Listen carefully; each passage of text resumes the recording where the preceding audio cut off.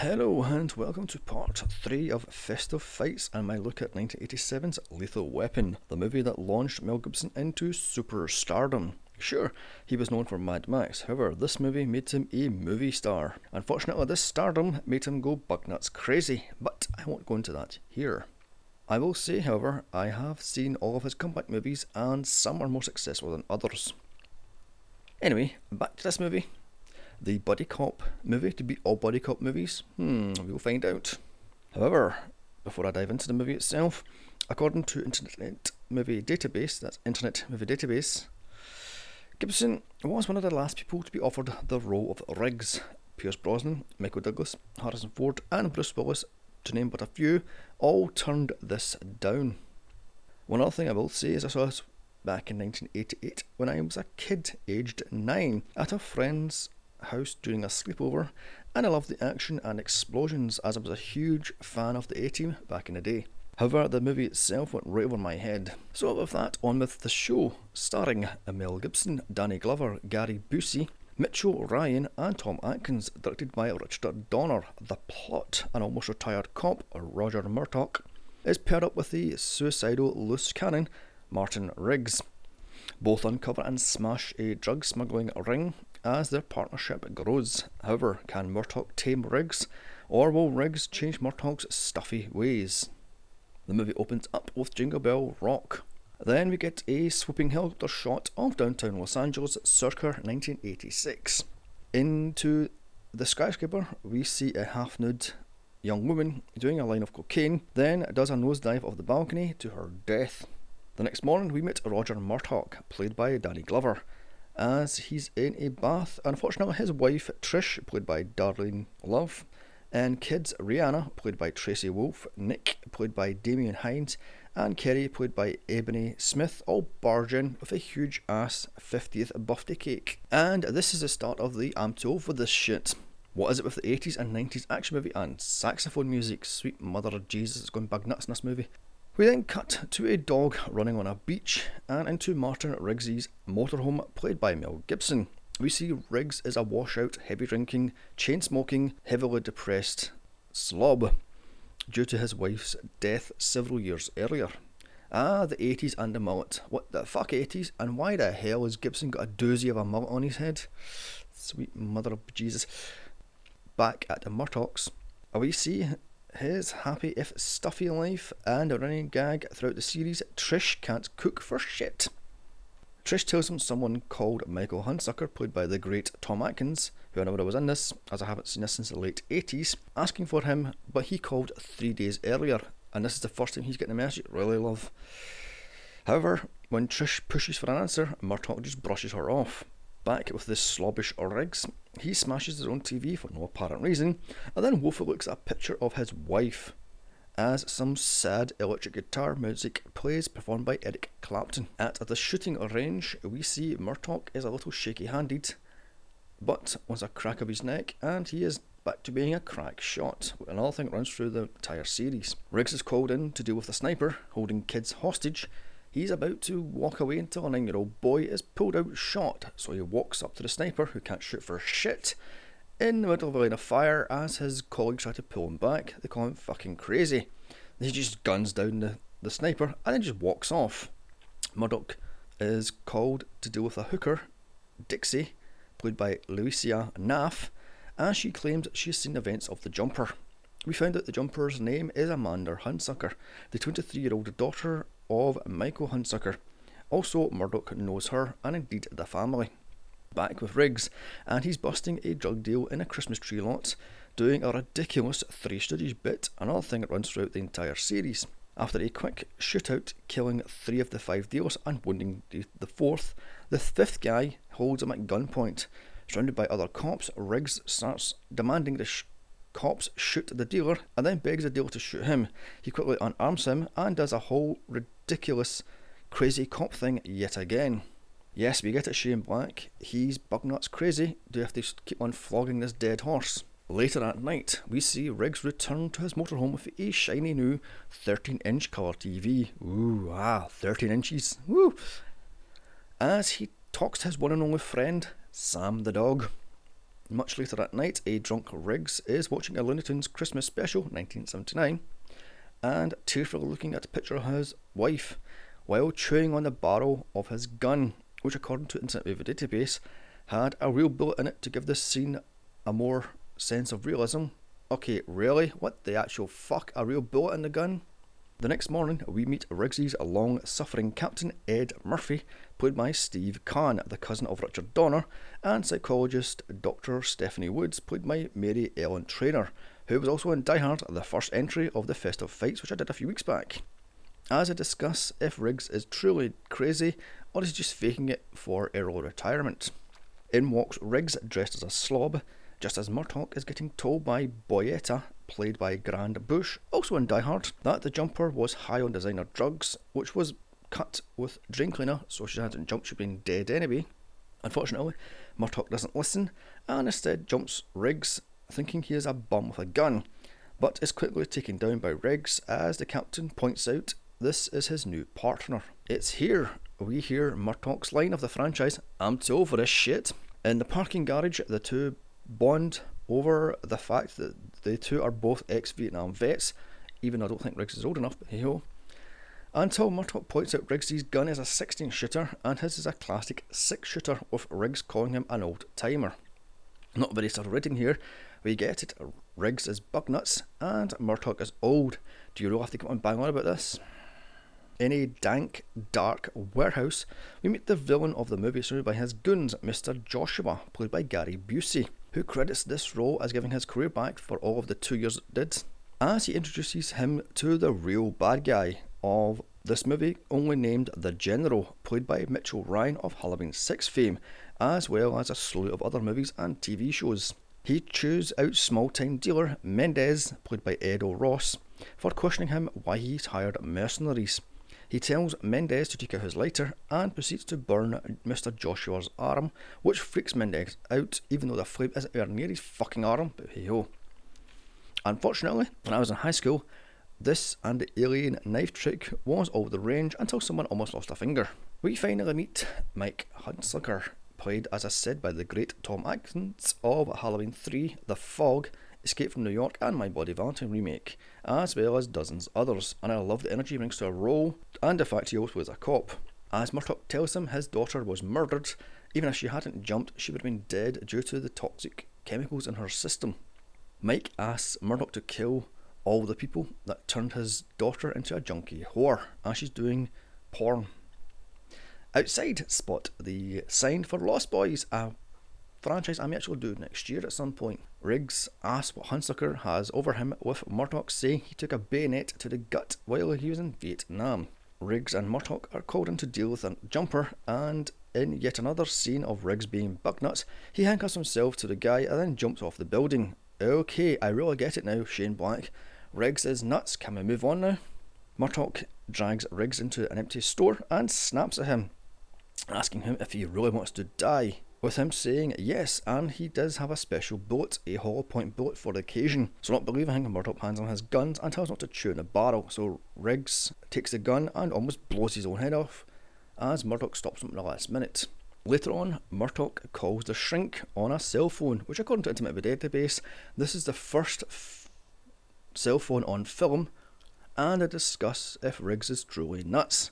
In the car, we get yet more crap about Murtaugh being old. Still, it's not as bad as the 3 more weeks to retirement shit in later movies. Note, Danny Glover was 40 playing 50, and Mel Gibson was 30 playing 38. We get it, Shane Black. Riggs is mental and Murtaugh is old. They drive up to a house in the hills where the saxophone music is going crazy. Yet again, you gotta love the bloody 80s action movies and saxophone. They see 2 girls filling bags with drugs. They get shot at, with Murtaugh clipping the shooter in the leg, and then proceeds to give a long-winded talk about how he only wounds people by doing arm or leg shots and not actually shooting to kill. So the goon pulls another gun on Riggs, which he shoots him into a covered pool, so he dives into try and rescue him, but he drowns in the most ridiculous way possible. In a forced bonding scene, Murtaugh says sorry to Riggs while watching American football while waiting for the clothes to dry. Wait, what? They're actually sitting around in their underwear watching American football on TV while at a crime scene waiting for their trousers to dry. Really? Get in. So he takes him home to meet his family. Unfortunately, Murdoch's oldest daughter is a complete hoe and makes googly eyes at Riggs. Yet more male bonding as Roger shows Riggs his fishing boat, then discuss how quickly and easily the case was sewn up, which doesn't sit right with Riggs one little bit. After a quick debate about whether pot is bad or not, Riggs tells Murdoch he's good at killing and is indeed a crack shot, and that killing is the only thing he's ever been good at. Note, Riggs and Murdoch go through 2 6-packs of beer. Riggs drives off. You gotta love 80s action movies and drink driving. Shocking! Later that night, Murdoch opens a present from his kids and a parcel containing a videotape, which could have been opened earlier on when Riggs was still sitting there, but hey ho. It's a videotape of one of Amanda Hutsucker's softcore porns. It was basically just her in a shower, spraying water over her tits. Shocking footage there. It's hardly bloody hardcore shit, is it? Moving on, the next morning, Riggs wakes Murdoch with a cup of coffee and a theory of Amanda's death. At the shooting range, while shooting their guns, Riggs and Murdoch piece together Amanda's death and how Dixie, the hooker from earlier, did it. Here's another thing throughout this series, the paper-thin theory that somehow solves the entire plot. After some more banter, we find out Riggs is a better shot than Murdoch. Well, no shit, Sherlock. Riggs is an army ranger and a sniper, so he course he'd be a bloody better shot, for fuck's sake. Going to Dixie's house, Riggs and Murdoch meet some really annoying kids as they chant, "You're gonna pass Dixie," over and over and over again. Just as they approach the house, it blows up. One of the super annoying kids saw the guy that planted the bomb, and this scene drags on for like 10 fucking minutes. Finally getting to the point, the boy points to Riggs's arm and says the suspect had the exact same tattoo, a Special Forces tattoo. At Amanda's funeral, mere days after her death, Murdoch gets the truth out of Mike that he is tied up with the CIA Black Ops America. Wait, isn't that a Gibson movie? To run drugs out of Nam. He's also been bringing in heroin for years that he used his bank to cover it up. Just then, he's killed via a sniper in a helicopter, which Riggs takes pot shots at but misses. And I've got to say, this sniper can't shoot for shit. He takes at least 6 shots to kill this guy. But he's supposed to be this crack shot sniper. You get in. Also, while watching this thing, I thought this was the same location used in Iron Man 3 for Tony Stark's house on the cliff. Mr. Joshua then calls the general to tell him Mike has talked to the cops. So later that night, Riggs gets shot in a drive-thru while questioning a hooker. Luckily, he was wearing a bulletproof vest. But wait, wasn't he supposed to be suicidal? Why the fuck's he wearing a bulletproof vest all of a sudden? Riggs comes up with a plan to use his sniper skills to take down the drug lords. Murdoch gets a call on radio saying his hoe of a daughter has been dating Mr. Joshua, and he has indeed kidnapped her. Joshua calls in the station asking if Riggs is dead, pretending to be a reporter, with the cops saying he's dead. The general gets him to take on Murdoch alive. Riggs points out Murdoch has to shoot to kill. No more than a nice guy then. The kidnappers call, telling him to be in the middle of the desert at sunrise to get his daughter back, alone. But wait, if they think Riggs is dead, why the fuck this middle of a desert? Anyway, Murdoch drops Riggs off and then heads to the drop-off point just as a helicopter and a convoy of cars drive up. With Riggs waiting in a bush, the helicopter does a quick sweep. So Murdoch asks to see his daughter is safe, which of course she is. So he pulls out a live grenade, so Mr. Joshua calls his bluff and shoots him in the arm. So Roger takes out both helicopter pilots and lobs the grenade, setting it off. Unfortunately, this is a smoke grenade, a signal for Riggs to shoot. So Riggs takes out 2 guys holding Murdoch's daughter and a limo driver, which she drives off after a minute of sheer panic. A really annoying scene, actually. Unfortunately, Riggs is caught by the general. So the helicopter chases down the limo, but wait, both pilots were shot and killed and no one moved from their car cover. But hey ho, moving on. The mercs make Swiss cheese out of Murdoch's car, so he gives up. After getting very little hassle from the helicopter, who have no guns on board, Rihanna crashes the limo and is caught. What a completely useless character she fucking is. Cut to Riggs getting tortured via car battery in a shower, a scene which was later parodied in Hot Shots. Note, this is the second film where Gary Busey and Danny Glover play against each other, the other movie being the 1990s Predator 2. As Mr. Joshua and his little helper shock Riggs, Murdoch is knocked over by the General and his goons. After punching him in and around the body, the goons use salt to rub it into the wounds. Really? Is this kindergarten shit? Rubbing salt into the fucking woods and this is supposed to be torture? Come on, really? Oh dear God. So the goons get his daughter and tie her onto a pipe for no reason. As Riggs, after getting a little shot for a little more than a minute, escapes after snapping the neck of Mr. Joshua's little helper. Riggs then bursts into a room where they're holding their Murtaughs and proceeds to kill everyone apart from the General and Mr. Joshua. Somehow the warehouse they were held in is attached to a nightclub where no one runs off after hearing gunfire or a girl screaming, or after Riggs kills the barman and doorman. Okay then, logic is the eighth thing on this fucking movie's mind then. Making their way through the club killing goons, and yet the people still do not run. Riggs chases down Joshua, who runs off stealing a car, which Riggs chases on foot. Wait, what the fuck? This ending is a complete bastard and mess. I used to love this movie in the 80s, but this is a complete fucking joke. With Murdoch barely alive, Riggs runs off to cut Mr. Joshua at the freeway, so Roger goes back to the club. As Riggs gets to the freeway before Mr. Joshua, he guns down the car, causing it to burst into flames. So Joshua dumps it and steals another car. Just as Riggs gets run over via a taxi, Mr. Joshua runs away. Wow, just wow, how badly written is this fucking ending? This is truly fucking shocking. I'm losing my patience with this movie. This is getting fucking ridiculous. Back at the club, a now perfectly fine Roger, bearing in mind not 5 minutes earlier he was fucking barely standing, takes out the General's driver in one shot, which causes the General to drive into a bus trapped inside his car with the drugs and live grenades. For some fucking reason, the car blows up in one little explosion. Bullshit! There's at least 10 live grenades in there and it has one little explosion. Fuck right off. Riggs shows up, telling Murdoch Joshua got away, so they drive to Murdoch's house, where Riggs and Joshua have a fist fight after Joshua takes out the cops outside his house, making Swiss cheese of the front door of the house, and a cop car Riggs rigged to drive into the front of the house. Riggs and Joshua have a quote-unquote balls to the wall fist fight, which is really piss poorly filmed. As the water pours out of the fire hydrant, which was knocked over earlier, the fist fight drags on and on and on.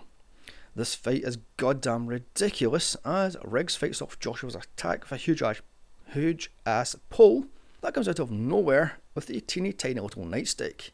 Okay then. It drags on for another 5 minutes as Riggs gets him in a UFC style chokehold, only for him to get up and be gunned down by both Riggs and Murdoch. At his wife's grave, we see Riggs leaving flowers and cleaning the headstone.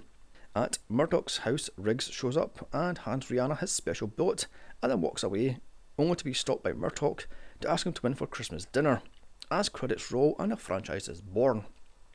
So, that was Lethal Weapon 1, very much an 80s action movie with a little plot, bad jokes, and plot points hammered in again and again and again, such as Riggs's quote-unquote madness. You can tell it's written by a first-timer, as the ending is a complete and utter fucking joke. However, this did spark a franchise, so I'll give this thing a 5 out of 10. Thankfully, Die Hard put these action films to bed. So come back next week when I look at Batman Returns and a stocking filler in 2006's Black Christmas. Don't forget to follow me on Twitter at Here's Johnny's Pod, all lowercase, and email me movie suggestions or what you thought of my podcast to Here's Johnny's Reviews at gmail.com. Then in January, I'll be looking at the Resident Evil franchise, a buy